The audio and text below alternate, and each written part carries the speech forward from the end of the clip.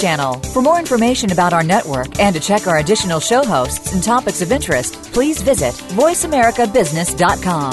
The Voice America Talk Radio Network is the worldwide leader in live Internet talk radio. Visit voiceamerica.com. The views and ideas expressed on the following program are strictly those of the host or guests and do not necessarily reflect the views and ideas held by the Voice America Talk Radio Network, its staff, and management. Like a chrysalis, we're emerging from the economy of the Industrial Revolution. An economy confined to and limited by the Earth's physical resources, into the economy in mind, in which there are no bounds on human imagination, and the freedom to create is the most precious natural resource.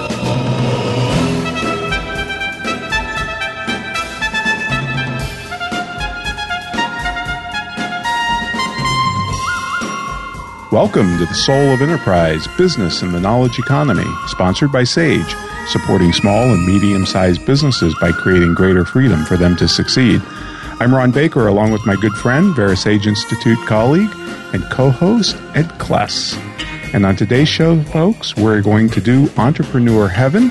We're going to profile another 4 entrepreneurs. Looking forward to it. I love this segment. We're really making our way through these folks. Yeah. So who do we have? Who do we have for today? Well, we have up George Eastman, of course, from Eastman Kodak, right? James Cash Penney, the Wright Brothers, and Anita Roddick, so of Body Shop fame. So let's get started with some George Eastman. This is a fascinating guy, isn't he, Ron? He absolutely is, and boy, did he really change the world, even though he didn't really set out to do that. No.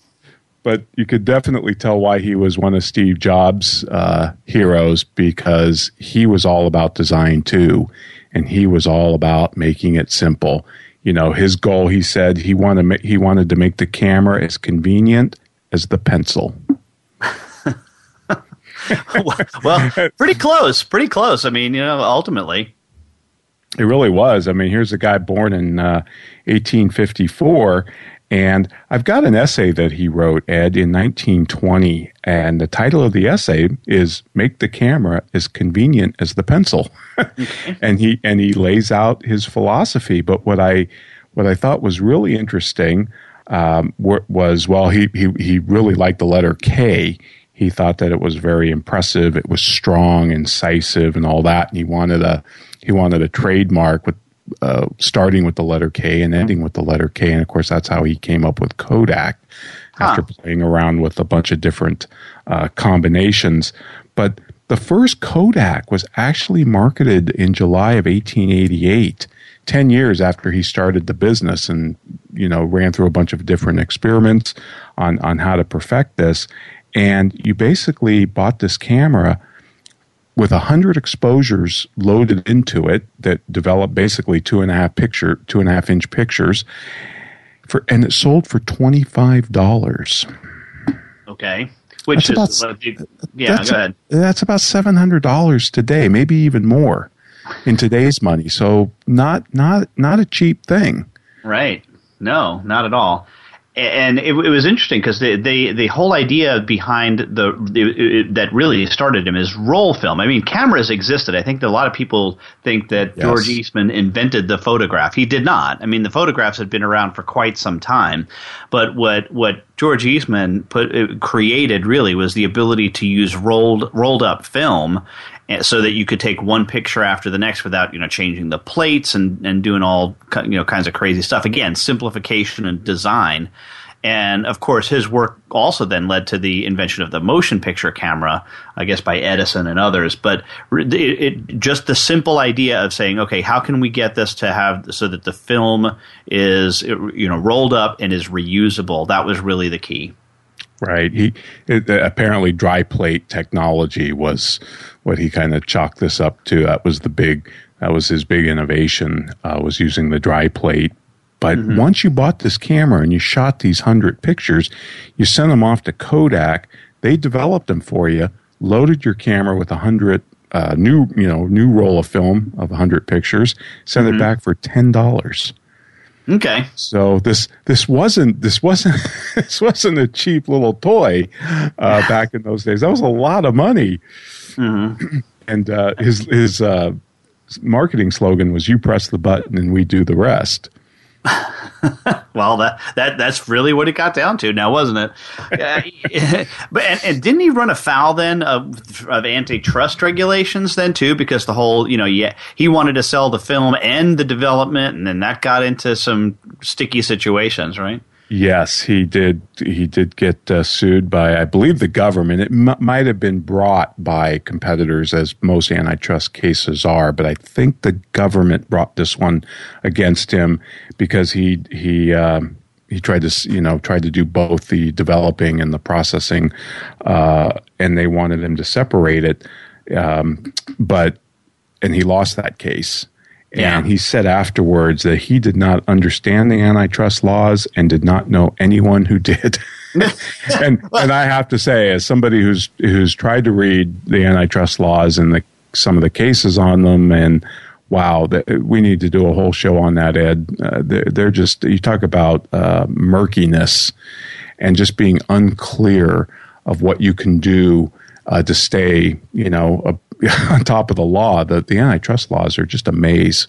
Right, but purposefully so, I think. I mean, it's so that they can be interpreted by governmental attorneys the way they want to be interpreted to make everybody look bad. I mean, I think that's part of the trouble with the antitrust thing is that just about loopholes in it almost by definition. Yeah, they are very murky. There's also, obviously, there's state antitrust laws to boot. Most of them are brought by competitors. But anyway, I'm just thinking we need to do a show on that because I think there's a lot of misunderstanding with respect to the antitrust laws. And I have real strong opinions after studying it for so long. Oh, well, yeah. No, and what I was saying was that the whole idea is they're purposefully murky so that they can be twisted and bent in any way that the governmental attorney wants them to be. Right. That's very true. And the conflicting rulings from different eras, it's really confusing. It's almost to the point where, if your prices stay the same, you're obviously colluding. If you drop your prices, you're obviously engaging in predatory pricing. And if you raise prices, you're obviously part of a cartel. Right. So anything you do, it's almost you're guilty until you prove yourself innocent. Yeah, no. Well, that was the whole thing with the whole Microsoft thing and them saying that it was antitrust to give away Internet Explorer for free. Well, and consumers are being harmed. How? With a free product? But anyway, back to George Eastman. He, again, did some pretty interesting stuff as a philanthropist. Like all of the guys that we've profiled, and I should say guys, I'm from New York, so we use guys meaning guys and gals. Sure. But the folks that we have profiled really have been major philanthropists once they've amassed their fortunes. And I think that there's clearly a theme there as well. Yeah, there is. Even I just heard an interview with one of the Koch brothers, and I lost track of the amount of millions of dollars he's given, not only in New York for like the museum and all of that, but for I think the Sloan Kettering Cancer Foundation. It seems like whatever disease these guys get afflicted with or their loved ones get afflicted with, they take on as a major cause. Mm-hmm.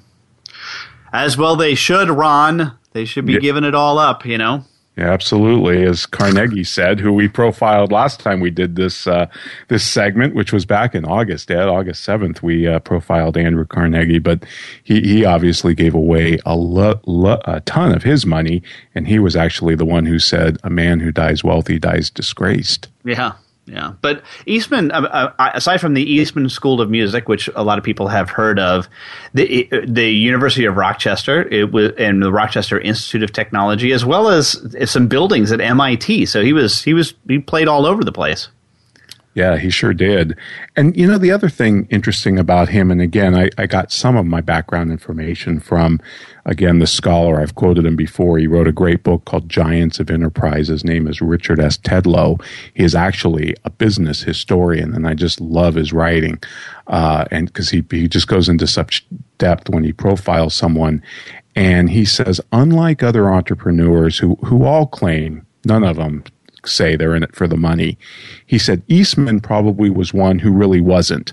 He wasn't out to change the world either. He didn't have that Steve Jobs, put a dent in the universe attitude. He was just completely obsessed with photography and wanted to make this really simple, for as simple as he could.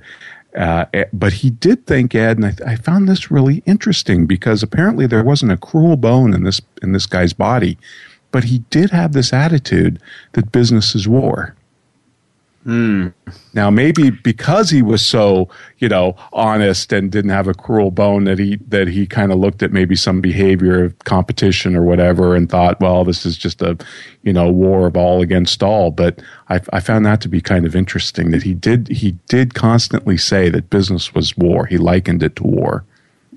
Interesting metaphor. I mean, and I guess the enlightened idea of cooperation or whatever portmanteau you want to stick on that has been something that's more recently evolved. I mean, and I do think the whole idea of zero sum thinking. We've talked about that a lot on this show, and how it's still pervasive to this day. There's a lot of business people that I have interacted with who, when you talk to them about the double thank you moment, or the whole idea that wealth is created in transactions, they look at you kind of funny, Right. No, absolutely. And one other thing, Ed, that I found interesting, I've been reading Thomas Sowell's Basic Economics book that we interviewed him on last year. The 9th edition? What are we up to now? Yeah, 5th edition, I think. He's also got a brand new one, so we're trying to get him back on the show. But in 1976, Kodak sold 90% of all film in the USA and 85% of all cameras. Now, the irony, Ed, is they invented the digital camera. What? Yeah, Kodak invented the digital camera, but that's actually what put them out of business. They filed for bankruptcy in January of 2012. They just couldn't get away from Kodachrome. They couldn't get away from their existing model. Wow. But they actually invented the digital camera. And didn't know what to do with it, or they just couldn't figure it out, or they just said, this is going to destroy our film market. We can't put this in place. I think it was both. I think it was both. They worried about the cannibalization of their existing market, which, of course, when you're selling 90% of all film, you would worry about that, right? This comes back to Andy Grove's line that if you're going to get cannibalized, better to dine with friends, right? Yeah. Or somebody else will eat you. But I did find that interesting. It's just kind of ironic, but we see how many times have we seen this in business? So, right, that you can't understand that you should run forward with your new technology. Well, great talk on. Thanks, Ron, on George Eastman. Again, a fascinating guy, and we are about to take our first break, so we'll look forward to that. But we want to remind you that you can always get a hold of us at asktsoe@verisage.com. And we want you to visit our website at thesoulofenterprise.com as well. But we do also track Twitter, so hashtag AskTSOE. And after the break, we're going to be introducing you to another entrepreneur, James Cash Penney. So we look forward to that after this word from Leading Results.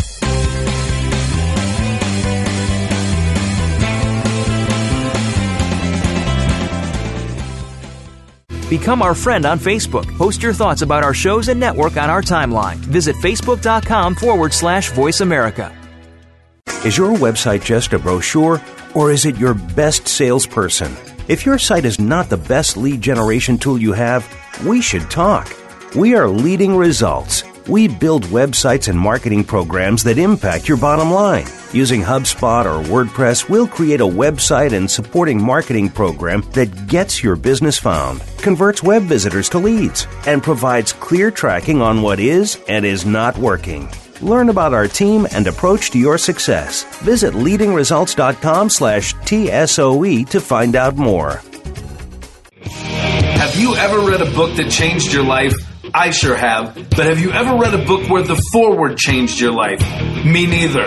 Hello, I'm Greg Kite. I wrote the foreword to Ron Baker and Ed Kless's new ebook, The Soul of Enterprise, Dialogues on Business and the Knowledge Economy. The value of this book is found entirely in its foreword. So when you buy it, think of it as buying the foreword and getting the rest of the book for free.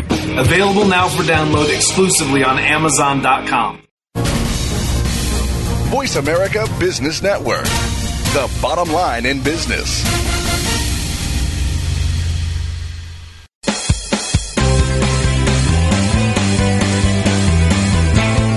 You were tuned into The Soul of Enterprise with Ron Baker and Ed Kless. To find out more about our show, visit us on the web at thesoulofenterprise.com. You can also chat with us on Twitter using hashtag AskTSOE. Now, back to The Soul of Enterprise. And we're back talking about entrepreneur heaven. And, one last thing about George Eastman, Ron, this is on a tragic note. He had a very intense back problem that affected his spine in his last few years of his life, and ultimately ended up committing suicide rather than dealing with the pain. So I can only imagine somebody as intense as him. But his final note said, "To my friends, my work is done. Why wait?" And maybe we need to do a show on famous last words. There you go. That's a good idea. I have a little fascinating book it's just got a bunch of famous people, writers, and various folks. What purportedly was their last words. Now, of course, this is very hard to verify, and some of them, kind of like the Expert Speak show we did, some of them were just hysterical. I mean, I think it'd be really worth going through them and talking about them because there's some interesting folks. All right, book it for next week, Ron. Okay, well, we can think about it. Folks, if you have an opinion on that, let us know at hashtag AskTSOE. We'd love to hear from you. We got many tweets, Ed, on the Expert Speak show, so that was pretty popular. Yes, it was. So let's talk about James Cash Penney. I found this guy to be very interesting for a host of reasons. I mean, I know the penny stores have gone through cyclical times, and they hire a former Apple exec that was going to come in, and that didn't work out, and I haven't looked at the financial performance of Penny, but just looking at the founder, James Cash Penney himself, is really funny. His father was a primitive Baptist preacher. I don't even know what a primitive Baptist is. Look it up. Look it up. Well, folks, look it up. It's a real sect. But he was born on a Missouri farm, and he had 12 children. His father, and James Cash's first venture was a butcher shop that ultimately failed. And one of the reasons was he refused to supply meat to hotels that sold liquor. Okay. So this guy obviously didn't like tobacco. He didn't like liquor. He didn't like gambling. None of this was allowed, and this carried over to his later days when he started the penny stores. But he actually bought into a dry goods store and I'm not sure how to pronounce this, Kemmerer, Wyoming. And he bought in with two other partners who he ended up buying out in 1907, I think, for about $30,000, which is like $750,000 in today's money, give or take. So it's significant coin. Yeah, not sure where he got that, but then he started to open other stores, and he called these the Golden Rules stores. And in 1913, he changed the name to J.C. Penney, and by 1917, he had 175 stores. Dang. I have to admit, when we first started doing research on this, I was like, James Cash Penney. Really? Cash Penney? I'm like, I'm going to find out this guy made up his name, right? That's what I was fully expecting. But no, it was really his name. His parents named him Cash. It's got to be a family name. I can't believe they would, name him Cash. Right.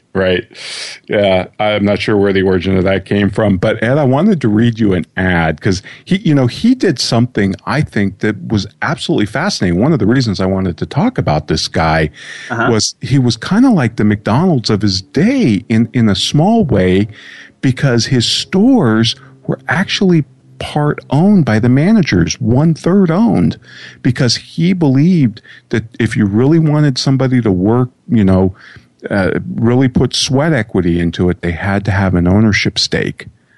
Yep. And so he made his managers buy into a third of the store. Now, they had to get promoted, much like going through a professional firm. You had to be appointed a partner. You had to be selected after you ran through a trial period of time.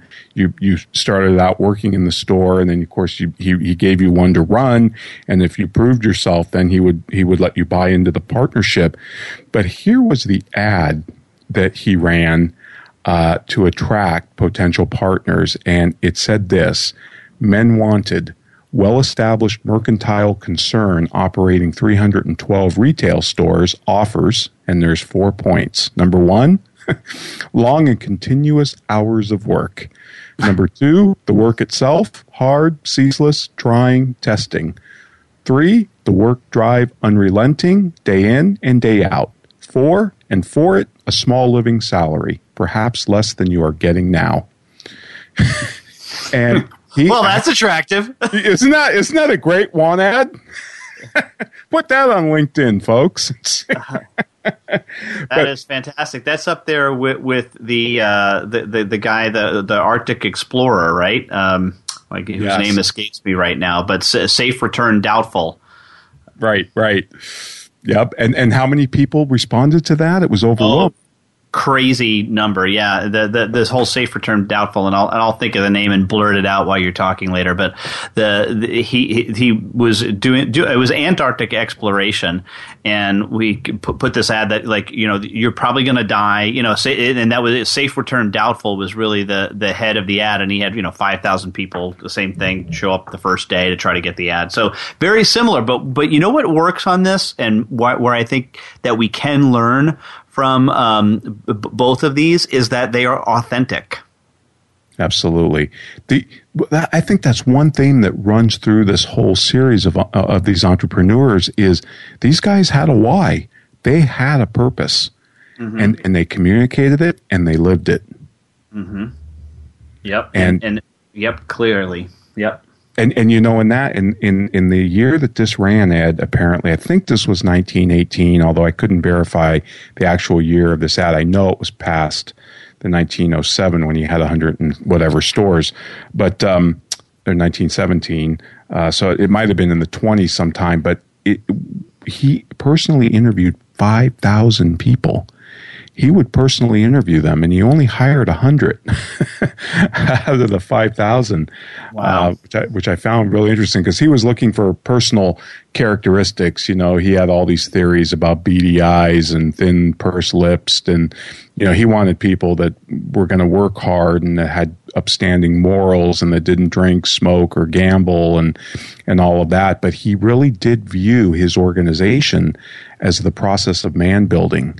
He said, we consider ourselves first as a man-building organization and secondly as a merchandising organization. Wow. Picture somebody coming out like that and saying that, this is what we're doing today. Yeah, no, it'd be and the other thing that I found really interesting as he grew all these stores, he realized that he wanted to centralize the financing and the bookkeeping. So even if you were one of these 1/3 owners and you had your own store, you sent all the cash receipts every day to headquarters, and they took care of all that. He said it was much easier to teach a man merchandising than it was to teach them financing and bookkeeping, which I have to say, made a lot of sense. He said, look, there's no reason for these stores to have cash. We have it because we do the central purchasing, gives us greater purchasing power, lowers our prices. Mm-hmm. We control the inventory, all of that. And so he was kind of in his way a precursor to what Walton did on obviously a much, much bigger scale. But then, of course, oddly enough, come to find out that he trained Sam Walton. Really? Yeah. Sam Walton. That's right. We did when we were doing the profile of Walton. That's right. He did work at a Penny's store. That's correct. He did work in the Penny's. Yep. Yeah. And he knew James Cash, obviously. So I thought that was pretty interesting. Yeah. Who didn't die until the 1970s. Yeah, and he was. I believe he remained chairman of the board until 1946, and he was honorary chairman after that until his death in 1971. And they said he continued up to his death to go into the office. Good for him. So like Rabbi Daniel Lapin says, don't retire. Yeah. Yeah. I wholly agree with that. But interesting, easier to teach people merchandising, which I guess we would call what? Marketing and sales today? Yes. Right? Yep. Than the financial piece. And I guess by finding this, it wasn't just the bookkeeping. It was all of the stuff on financing the store from a debt, leverage, that kind of thing. Right. And of course, he always looked for cheapest rent. He didn't want to be in the most busy parts of town because those were high rents. He really wanted to keep his costs down, try and pass that along to the consumer, which of course is what Walmart has done as well. And he too had that philosophy. His big thing was inventory turns. That's why he didn't want to stock things that sat around like furniture. He wanted dry goods, average selling clothing sizes and shoes. He didn't carry, odd size shoes because he wanted stuff to turn. His big thing was inventory turnover. In the 1929 stock market crash, incidentally, he lost virtually all his personal wealth, and he had to actually borrow against his life insurance to meet his company's payroll. So he took a hit in the stock market crash. Pretty late in the game too. I mean, that was not early on. That was late in it was. The career. Yep. Yeah, it really was. So. Yeah, but very, very interesting guy. I found it interesting. Apparently, it was during a visit to a store in Des Moines, Iowa, where he trained the young Sam Walton on how to wrap packages with a minimal amount of paper and ribbon. so Sam's frugality might have started with James Cash Penney, or at least reinforced by it. One of the things that I thought was really interesting is he did create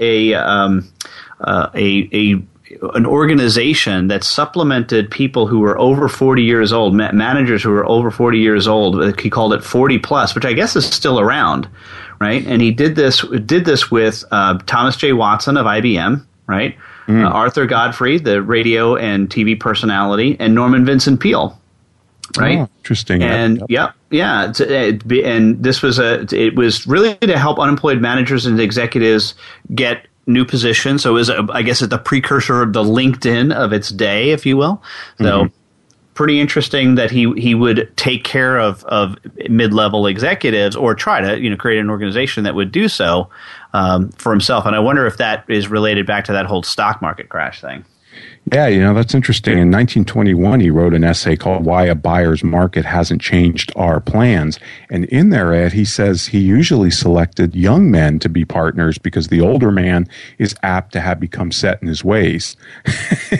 He said, but if you can find a man past 40 who is willing to change, then, he would also accept that too.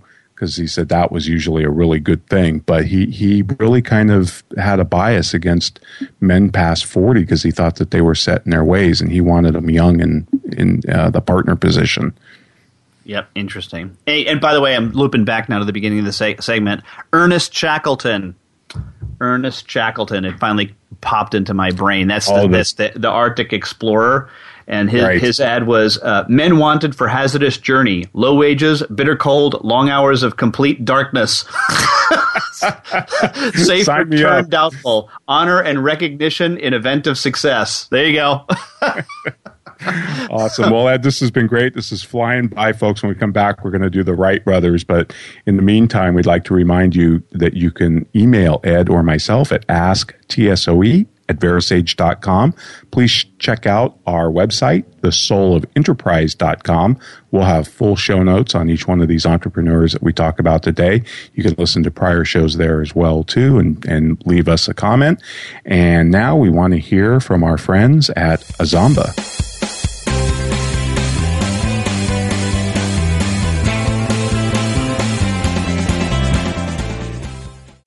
We're making it easier to listen to the Voice America Talk Radio Network live wherever you go on iPhone, BlackBerry, or Android. Download it from the Apple iTunes App Store, BlackBerry App World, or Android Market. What if you could close more business with less effort and do it faster? What could your people accomplish if they had their own personal assistant keeping track of meetings and reminding them of follow-ups? What would it mean to have a perfect view of what your team and your prospects and your customers are doing? What if you could run your business from anywhere? You can have it all. Visit www.azamba.com/soul today to find out how. That's Azamba, azamba.com/soul. Have you ever read a book that changed your life? I sure have. But have you ever read a book where the foreword changed your life? Me neither. Hello, I'm Greg Kite. I wrote the foreword to Ron Baker and Ed Kless's new ebook, The Soul of Enterprise, Dialogues on Business and the Knowledge Economy. The value of this book is found entirely in its foreword.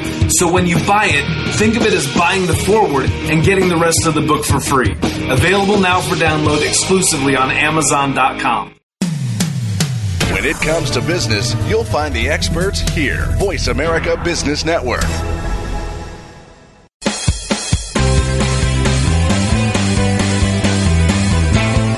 You are tuned into The Soul of Enterprise with Ron Baker and Ed Kless. To find out more about our show, visit us on the web at thesoulofenterprise.com. You can also chat with us on Twitter using hashtag AskTSOE. Now, back to The Soul of Enterprise.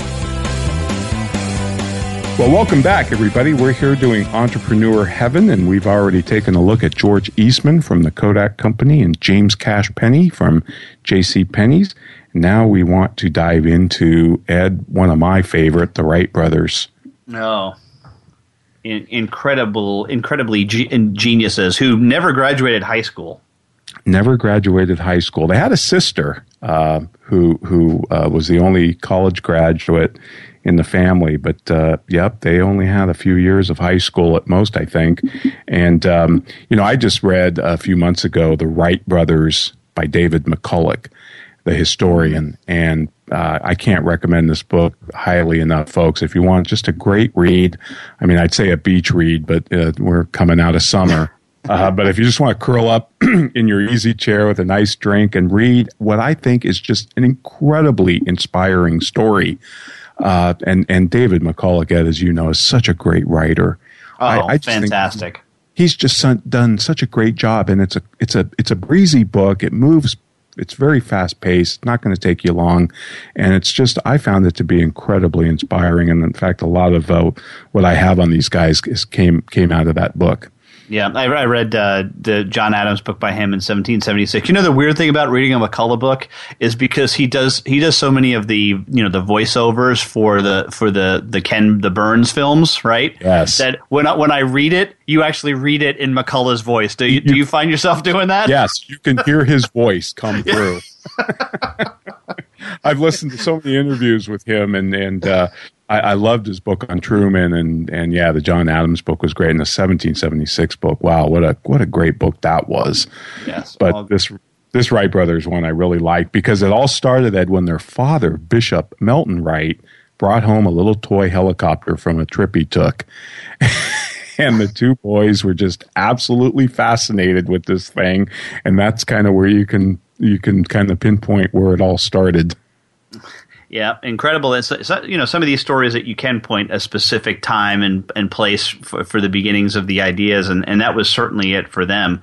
Brothers separated by about 4 years in age, had older brothers, and as you said, the sister is the only one who graduated from college, right? Right. Yeah. And also both Wilbur and Orville, of course, Wilbur died tragically at 45, but Orville lived to be 76. Neither ever married. And that my favorite, Orville did say at one point, though, a man cannot have both a wife and an airplane.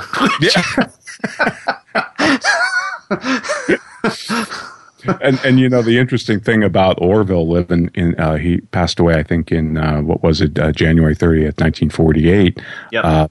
He lived to see kind of the devastation of World War II and the bombing, and and all of that. He kind of lived to see that, and it was kind of interesting. Yes, yeah. And just the strides that these guys made in the discovery of powered manned flight is really an incredible story. Here's these guys, Dayton, Ohio. They right away to the Smithsonian Institution or some federal agency to find out, where are the most steady wind patterns. And they find out it's Kitty Hawk, North Carolina, because they knew they needed to take off into the wind. And so they went and moved all of their stuff there. Not a huge trek. And these guys were not making boatloads of cash in the bicycle shop that they were running, right? There was not a whole heck of a lot of money there. Well, it was some. I mean, they opened their bike store in Dayton in 1893, and it did earn them about $2,000 to $3,000 a year, which, it's I don't know, it's like $55,000 a day now. It's really hard to compare. But what is interesting is they spent about $1,000 on to get him to Kitty Hawk and to get to that inaugural flight in December. So they did pour a lot of what they earned into this venture. And you're right, he did write. Wilbur actually wrote to the U.S. Weather Bureau in Washington, D.C. asking about wind patterns around the country, and that's how they came up to Kitty Hawk. I didn't realize that. I always wondered, why Kitty Hawk? Well, that's the Weather Bureau gave them. They said there's some great winds out there, and sure enough, it was. But before that, Ed, Wilbur actually sat down. And McCulloch's got a picture of this letter that he wrote to the Smithsonian, and it was on the Wright Brothers bicycle shop stationery. And he asked the Smithsonian, "I'm going to undertake this study of powered human flight, and I'm going to do everything I can to bring it to fruition. Please send me everything you have on it, books, papers, everything." And it's a great letter, and you read it now, and you think, wow. These guys were just totally focused and committed.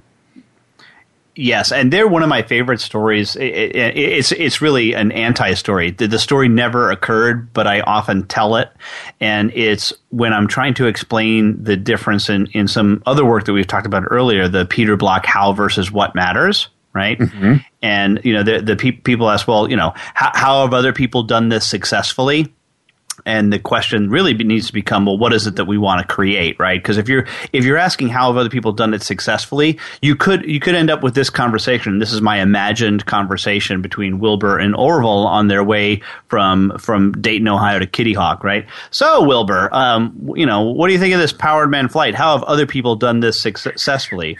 Well, Orville, I've been thinking about that, and I did some research at the Dayton Library, and there was like this Greek guy, Icarus Daedalus. That didn't work out so well. He ended up crashing and burning because he got too close to the sun with the wax in the wings. And then, of course, we have Leonardo da Vinci, the greatest human mind ever. He came up with no less than 4 different flying machines. The only one that actually gets off the ground, though, is this thing called the heliocopter, and it really doesn't fly. It sort of jumps, and it just jumps to the point where it completely crashes and demolishes itself with about 6 or 7 jumps. So that didn't work out. Oh, yeah, you're right. The hell with it, Wilbur. Let's just go back to the bicycle shop. So true. So true. And and this is made famous probably from Simon Sinek's talk, but Samuel Pierpont Langley, who invented the pilotless aerodrome, which was launched from a houseboat, by the way, in 1896 in the Potomac, and it flew for about a half a mile before it crashed. Mm-hmm. And there was a big scandal, Ed, later on, I believe it was after the first brother died. The Smithsonian actually tagged Langley as the inventor of powered human flight, and boy, did that really upset them. Yes, it did. Man, they had a feud for years, right, with the Smithsonian. Yes, big feud. They were involved in lots of patent lawsuits, and they won every one, by the way, which was really interesting. But it was really funny. And the famous flight, the December 17th, 1903, I didn't realize it, but they actually flipped a coin to see who was going to fly first that day. And Wilbur won. But, both of them flew that day. So There were actually 4 flights of various lengths and distance. And McCulloch's even got a copy of the telegram they sent home reporting to the father, success today. Because nobody was around to see it.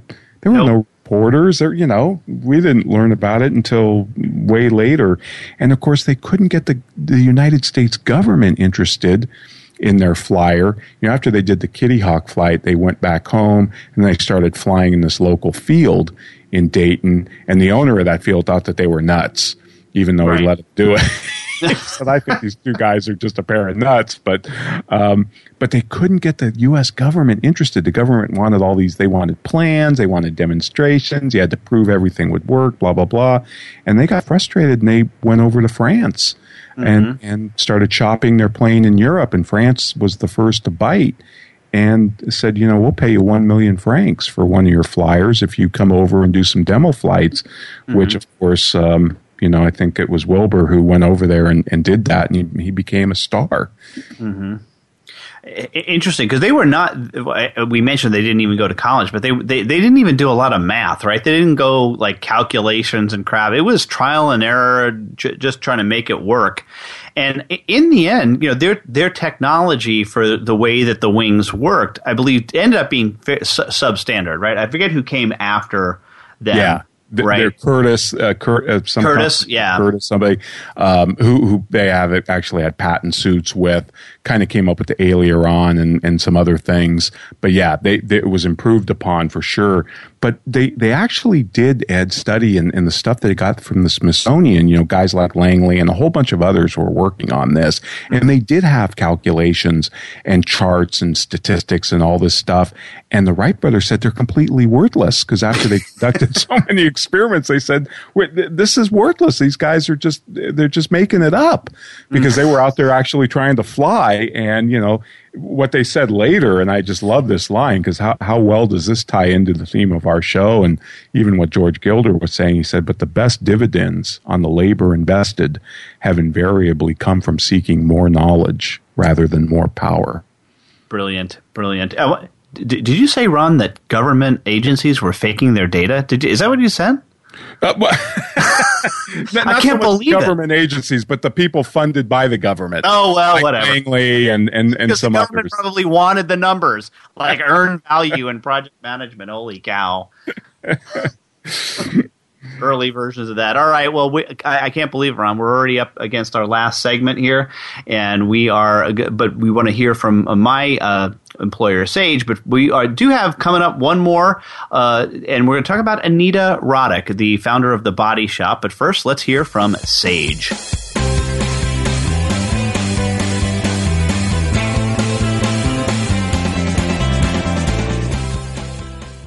Follow us on Twitter at VoiceAmericaTRN. Get the lowdown on guests, new shows, and your favorites. That's VoiceAmericaTRN. 4 new employees, a 20% increase in revenue. Being one of the 9 million women business owners in the U.S. These are your proudest numbers, your landmarks of growth and success. Sage helps you achieve business milestones with cloud and software solutions that lead to deeper financial insights. Believe in your numbers. See what Sage can do for your business. Visit BelieveInYourNumbers.com today. Have you ever read a book that changed your life? I sure have. But have you ever read a book where the foreword changed your life? Me neither. Hello, I'm Greg Kite. I wrote the foreword to Ron Baker and Ed Kless's new ebook, The Soul of Enterprise, Dialogues on Business and the Knowledge Economy. The value of this book is found entirely in its foreword. So when you buy it, think of it as buying the foreword and getting the rest of the book for free. Available now for download exclusively on Amazon.com. The business community's first choice in Internet Talk Radio. Voice America Business Network.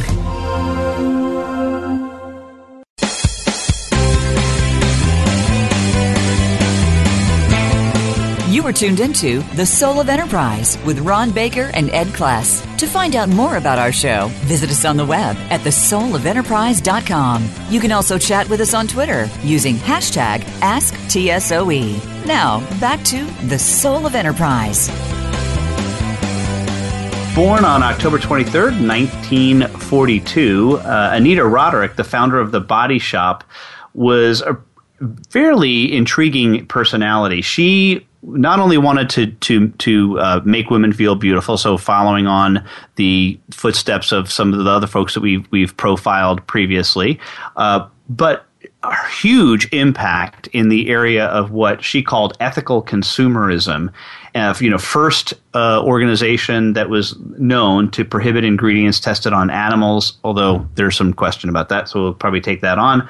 And also the idea of fair trade with third world countries. And, Ron and I have done a lot of talking about corporate social responsibility. And one of the things that I think is most important to take away from this, and I think Anita Roddick is a great example of this, Ron, is that, if this is part of the founding principles of your organization, then I've really got no problem with it at all, right? Because you're saying, hey, this is what we're about. We seek to make a profit, but we're going to do it with these constraints that we have put on ourselves.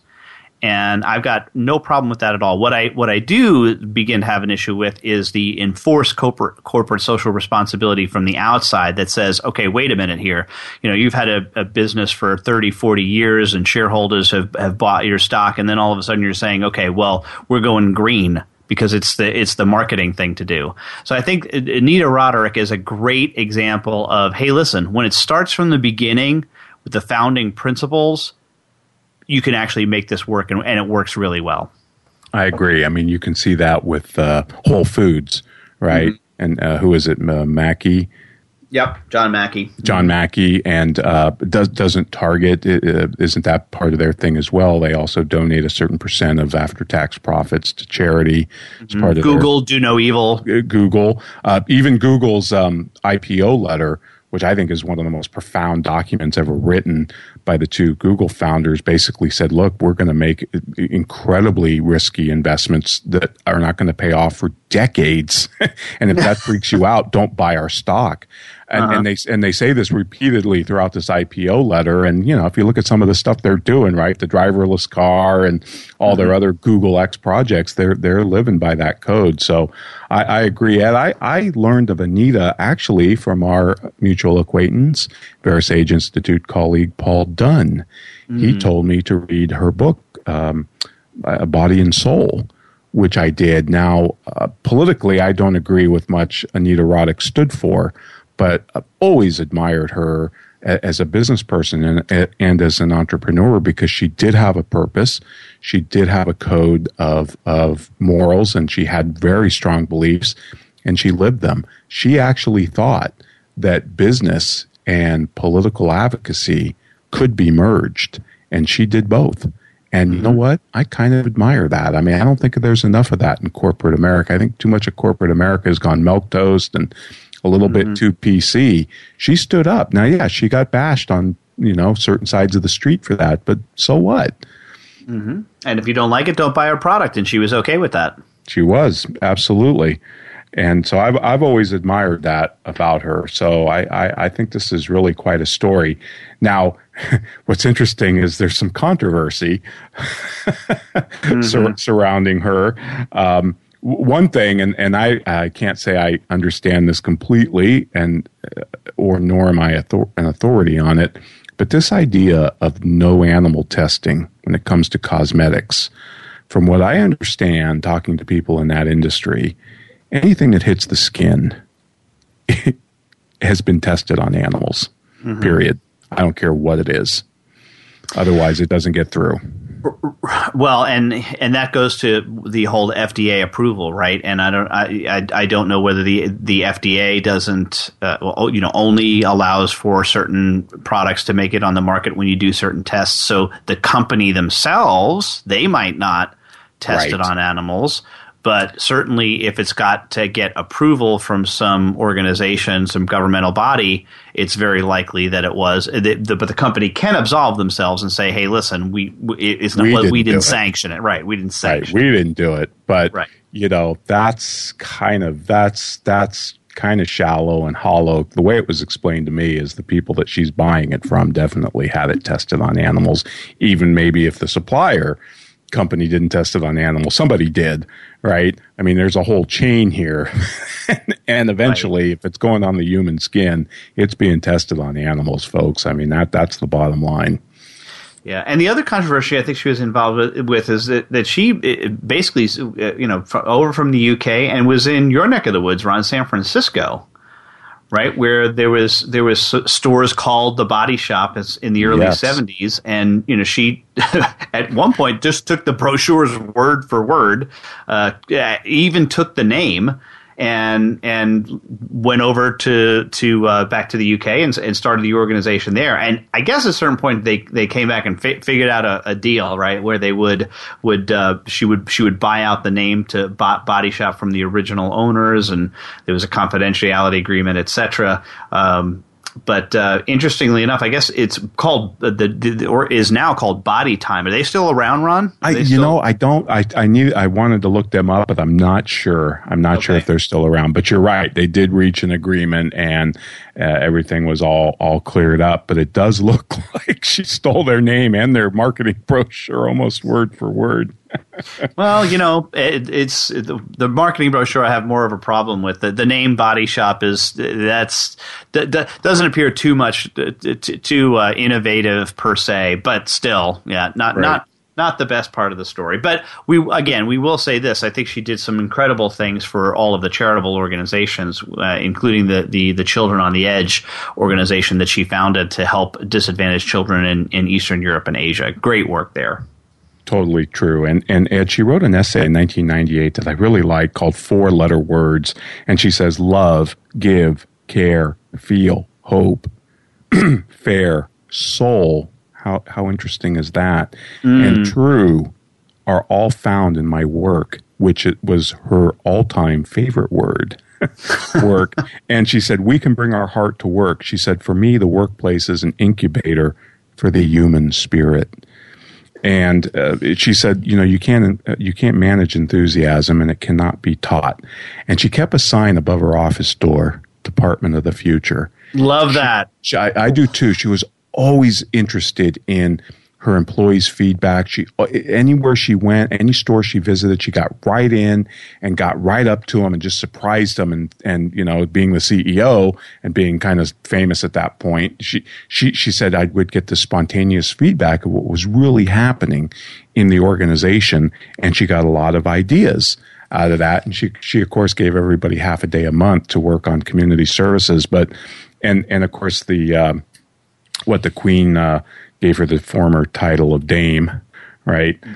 So she is known as Dame Roddick. But one of my favorite all-time quotes from her, Ed, and I used to use this all the time. She said, if you think you're too small to have an impact, try going to bed with a mosquito. Yeah, that's good. That's good. That's good. Wow. Well, we are near the end of the show already, Ron. Awesome. Well, that was great fun. Yep. Well, we will be back next week, and I guess I will see you in 167 hours. Excellent.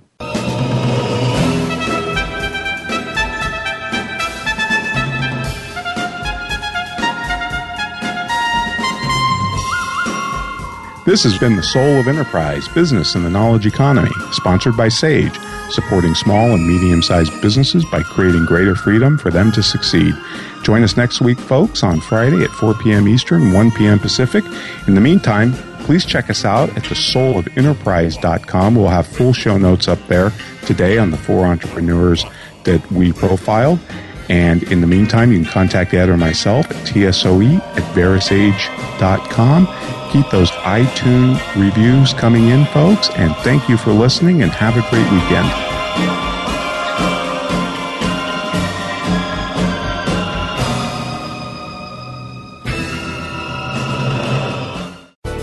Thanks again for listening to the preceding program, brought to you on the Voice America Business Channel. For more information about our network and to check out additional show hosts and topics of interest, please visit voiceamericabusiness.com. The Voice America Talk Radio Network is the worldwide leader in live Internet talk radio. Visit voiceamerica.com. The views and ideas expressed on the preceding program are strictly those of the host or guests and do not necessarily reflect the views and ideas held by the Voice America Talk Radio Network, its staff, and management.